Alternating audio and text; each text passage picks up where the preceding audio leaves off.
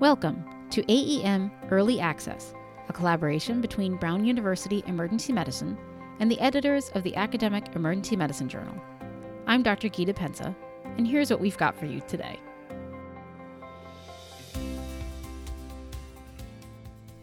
Point-of-care ultrasound use, or POCUS, in the emergency department has evolved over the last decade far past the basic FAST exam and into all sorts of new bedside applications. Today, we're talking about POCUS for retinal detachment. Now, past studies of bedside ultrasound for the detection of retinal detachment have reported very high specificity and sensitivities. And today's guest, Dr. Daniel Kim, sought to assess those numbers in a large, heterogeneous group of emergency physicians. He's the lead author of an upcoming AEM article entitled Test Characteristics of Point-of-Care Ultrasound for the Diagnosis of Retinal Detachment in the Emergency Department. Dr. Kim is an emergency physician at Vancouver General Hospital and the Ultrasound Fellowship Director for the Department of Emergency Medicine at the University of British Columbia, and we are so happy to have you here with us today. Oh, good morning, Gita. Thanks for inviting me. So let's just start out with the basics of the paper. What did you set out to do? Well, to be honest, I don't really consider myself much of a researcher. I'm primarily a clinician and an ultrasound educator who dabbles in a bit of research on the side. So what really piqued my interest was a Vrablik meta-analysis published in the Annals of Emergency Medicine in 2015, where they reported 100% sensitivity of ocular ultrasound for retinal detachment. So most point-of-care ultrasound applications, in general, I think are fairly specific, but they're not necessarily super sensitive. Like, think FAST, pneumothorax, echo for PE, for example. You know, if you see pathology, it's likely there, but a negative scan doesn't necessarily rule it out, right? So Right. here's an application with supposedly 100% sensitivity. So I was really interested in this and wanted to kind of confirm if this was actually the case amongst a broad heterogeneous group of emergency physicians. So that's why we did it. We actually had pretty good buy-in from my group. I was surprised. It's always hard to get people to change their practice or do new things. We actually had 30 staff and residents who participated. Unfortunately, though, at the end of the day, our sensitivity of 75% wasn't really close to the 100% published in the Vrablik meta-analysis. We had pretty good specificity at 94%. So how'd you go about the study? Can you tell us how it was structured? Yeah, so it was essentially a prospective, observational, descriptive study, really. What we did is we had clinicians, whenever they saw a patient with new flashes, new floaters, new visual field cut, they would enroll the patient. They would essentially do their typical clinical assessment. And on top of that, they would also do ocular point-of-care ultrasound. At that point, they would decide, is this a retinal detachment or is this not a retinal detachment? And then they would send the patient on to get assessed by the ophthalmology resident on call, who would refer all these patients to a retina specialist within 1 week. So essentially, the retina specialist assessment was the gold standard, and we were comparing how good the emergency physicians were with their ocular ultrasound compared to the retina specialist. Okay, so what did you find? So like I said, our sensitivity was 75% and our specificity was 94%. We had a total of 30 emergency physicians who enrolled a total of 115 patients. And at the end of the day, the retina specialist diagnosed retinal detachment in 16 cases. So it was about 14% of the patients we enrolled.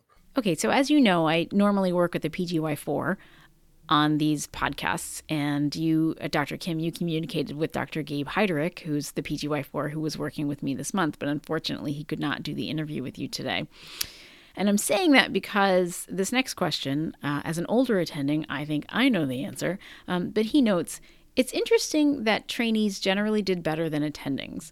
Do you think that this population is at baseline more facile with ultrasound in general? And is this a testament to improvements in ultrasound education? Well, I think it's a pretty good pickup. Our trainees performed better than our staff physicians did. Like you said, I think it reflects a bit of a generational difference. The trainees are currently coming through. They're certainly more facile with technology. They're really part of that Xbox, PlayStation video game generation that understands how physical movements with a controller really manipulate a video image that you're watching. Obviously, ultrasound education is improving, especially in emergency medicine residency programs. I kind of trained at a point in time where ultrasound was starting to become more popular and prevalent, but that really didn't happen until partway through my residency program. Hmm. Um, it also seems to be starting earlier in medical education too, right? With medical student ultrasound education. But I Mm. don't think that necessarily had a specific effect on our study because the first implementation of medical student ultrasound program in Canada wasn't until 2012. And we were enrolling patients in 2015 to 16. So I think that may have had a limited effect. But yeah, from teaching ultrasound courses, you always kind of get the sense that people who are younger seem to be able to pick up the skill set a little bit more easily. Right. And actually, interestingly, in your study, I think there were 4 false negatives, and 2 of them had rated themselves as highly skilled, right, in ultrasound? Yeah, it's hard to know exactly why that happened. I don't know if there's a certain level of overconfidence there. Right, right. And you did an hour of training with everybody just to kinda get everybody up to speed and on the same page, but it's certainly possible that some people were more skilled than others, and some people were doing more ocular ultrasounds than others. But you did note that general trend that the people who enrolled more patients tended to do better, is that right? Yeah, I think so. Unfortunately, our numbers weren't really large enough to sort of make really solid, robust relationships between necessarily number of patients enrolled and certain ability to really do very well in terms of your test characteristics. But yeah, I mean, I think in general, it sort of makes sense that the more ultrasound you do, the better you're going to get at it. Well, it does certainly make sense. Okay, so here's Gabe's next question for you. All 6 false positives ended up having some alternative intraocular diagnosis, while half of the false negatives were diagnosed incorrectly with a different intraocular diagnosis. Do you think this means that we as emergency physicians are able to reliably tell normal from abnormal, but not much beyond that? And if this triggers an appropriate optho consult, is that good enough?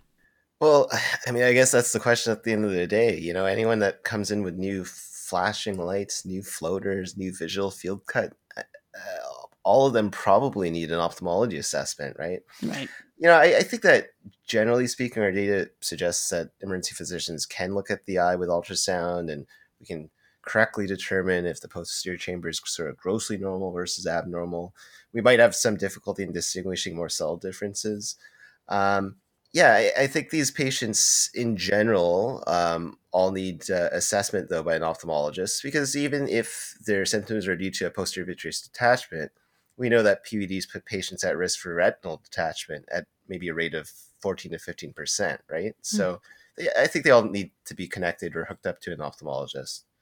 Okay, then speaking of the ophthalmology consult, your patients in this study were all evaluated by the ophthalmology resident, but then again by a retinal specialist, correct? Yes. So the ophthalmology resident, it was at their discretion in terms of how urgent the assessment by the retina specialist was going to be. But all patients that we enrolled for this study got assessment by a retina specialist at the end of the day. We essentially wanted to improve on what previous studies had done because previous studies had had slightly variable gold standards in terms of saying gold standard is the ophthalmology resident assessment or the ophthalmology staff's assessment. So, yeah, I think that was one way we were able to sort of improve in terms of this study in ensuring that every patient that we enrolled actually got assessment by a retina specialist. And if they missed that appointment, they were actually excluded from our final analysis. So let's just talk about some of the limitations that you mentioned in the article. Gabe noted that they tend to inflate sensitivity and specificity. Do you think that the numbers in reality are lower? Some of our limitations certainly could have inflated our sensitivity and specificity, especially the fact that there were an academic program, we have residents. But, you know, on the other hand, some of our limitations could have also had a negative impact on our sensitivity and specificity, right? Like if someone gets assessed in the emergency department, they don't see the retina specialist within a week, they theoretically could have had a PVD that could have progressed to retinal tear, that could have developed into retinal detachment. So that could have decreased our test characteristics. And part of it, like we sort of talked about earlier, with the 1 hour didactic teaching and one supervised scan, it's possible that just simply wasn't enough training for the average emerge doc, right? So that could have easily lowered our sensitivity and specificity too. So it's hard to know how all these factors would have kind of balanced out these limitations at the end of the day. So I think the results that we got are somewhat reasonable and reflective of a real life, real world population of emergency physicians. So, on a similar note, the sensitivity in your study was remarkably lower than what has been published in the literature so far, as you mentioned in the introduction. And in your paper, you note several reasons for why this might be. Can you go into those and whether or not you think that your study is more representative of reality or has a greater external validity than what has been published previously? So, like I mentioned, I think part of it may just be that our training simply wasn't adequate enough for the average emerge doc. Average emerge doc who is comfortable doing a fast may not necessarily feel comfortable doing an ocular ultrasound scan after just a 1 hour didactic and one supervised scan. So that's one factor. The other factor is the fact that we sort of opened up the participation to a really large group of emergency physicians, and they all had really varied levels of both ultrasound experience and more specifically ocular ultrasound experience. I think anytime with these sorts of ultrasound studies, when you repeat these studies with larger numbers of clinicians with varying levels of experience, you're going to get a bit of a mixed bag with regards to accuracy. And Absolutely. actually, like if you look at sort of some of the newer literature that's come out in the past couple of years, I think we're probably more in line with what's sort of representative of reality, rather than the Vrablik meta-analysis I talked about initially. So, like I know there's a study that was published by Jacobson in the Western Journal of Emergency Medicine in 2016, and they cited a sensitivity of 91% for retinal detachment. So Mhm. they did a retrospective study. So 91% is certainly less than 100%. And more recently, there was another study published by Baker in the American Journal of Emergency Medicine this year, 2018, and they showed a bunch of images to I think about 15 emergency physicians, and they were only about 75% accurate for identifying retinal detachment. So Hmm. those studies kind of seem to suggest that our study actually isn't an outlier. So, if you were going to make any changes to your study design, well, would you? And if so, what would they be? Yeah, there are definitely some changes I would have made. I would have mandated that all of the scans actually be recorded. Hmm. This was sort of a huge kind of debate that we had amongst our research group. At the end of the day, I actually pushed to not have people record clips because I was afraid that that would add an additional barrier. Essentially, it would add a barrier that would be hard for people to kind of enroll patients into the study, right? Like the more things that you ask people to do, the less likely they are to do it. Because I think in Emerge by our nature, we're sort of all about doing the bare minimum and getting away with it, right? So now you start asking people to punch in patient information and MRNs and saving clips and whatnot, and they're doing a process that they're not familiar with. So then it's going to be harder to enroll patients. So I was afraid that we were going to have a lot of difficulty enrolling patients if I did that. But in retrospect, I think it would actually been super helpful for us, in kind of sort of two ways. Well, first of all, I would have been able to ensure that the scans in general were just both adequate and accurate. Right. And secondly, I could have been a bit more definitive in terms of explaining why the false positives and why the false negatives occurred, or what the mistakes and what the pitfalls were that led to those determinations.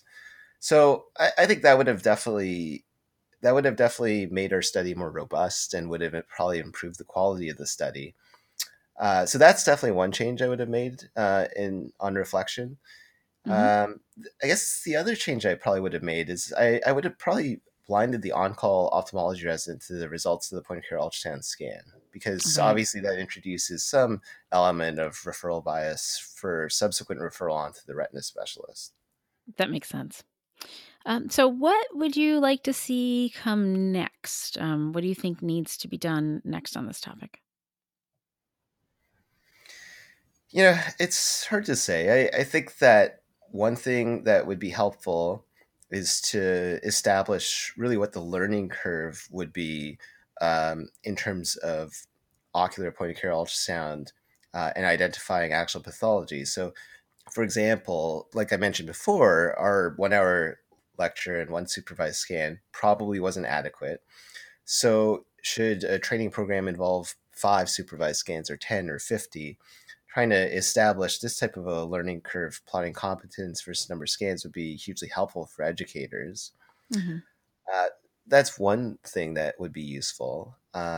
If you wanted to design a study to really convince clinicians to use ocular ultrasound, you could also do a study where you compare emergency physician accuracy with direct ophthalmoscopy, which I think is a totally dying skill for the average emerge doc out there, Mm, to emergency physician accuracy with point of care ultrasound. that would be interesting.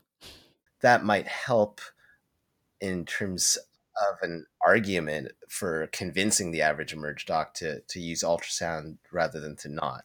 Right.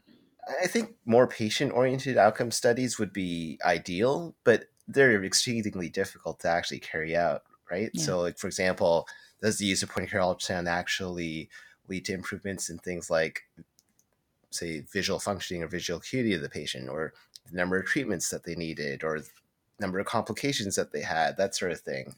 I don't really think realistically we're going to see these types of studies, unfortunately. Yeah.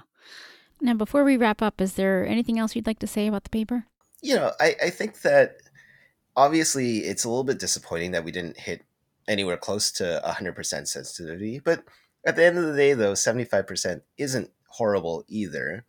um, I think that we certainly shouldn't throw away ocular ultrasound completely, because it can certainly help us, yeah, at least risk stratify our patients. And it really depends on what sort of environment you work in too, right? If you have easy access to ophthalmology assessment, then maybe it's not as important. But if you're in a setting where it's more difficult to get that access, then I think a tool like this is certainly something to add to your armamentarium.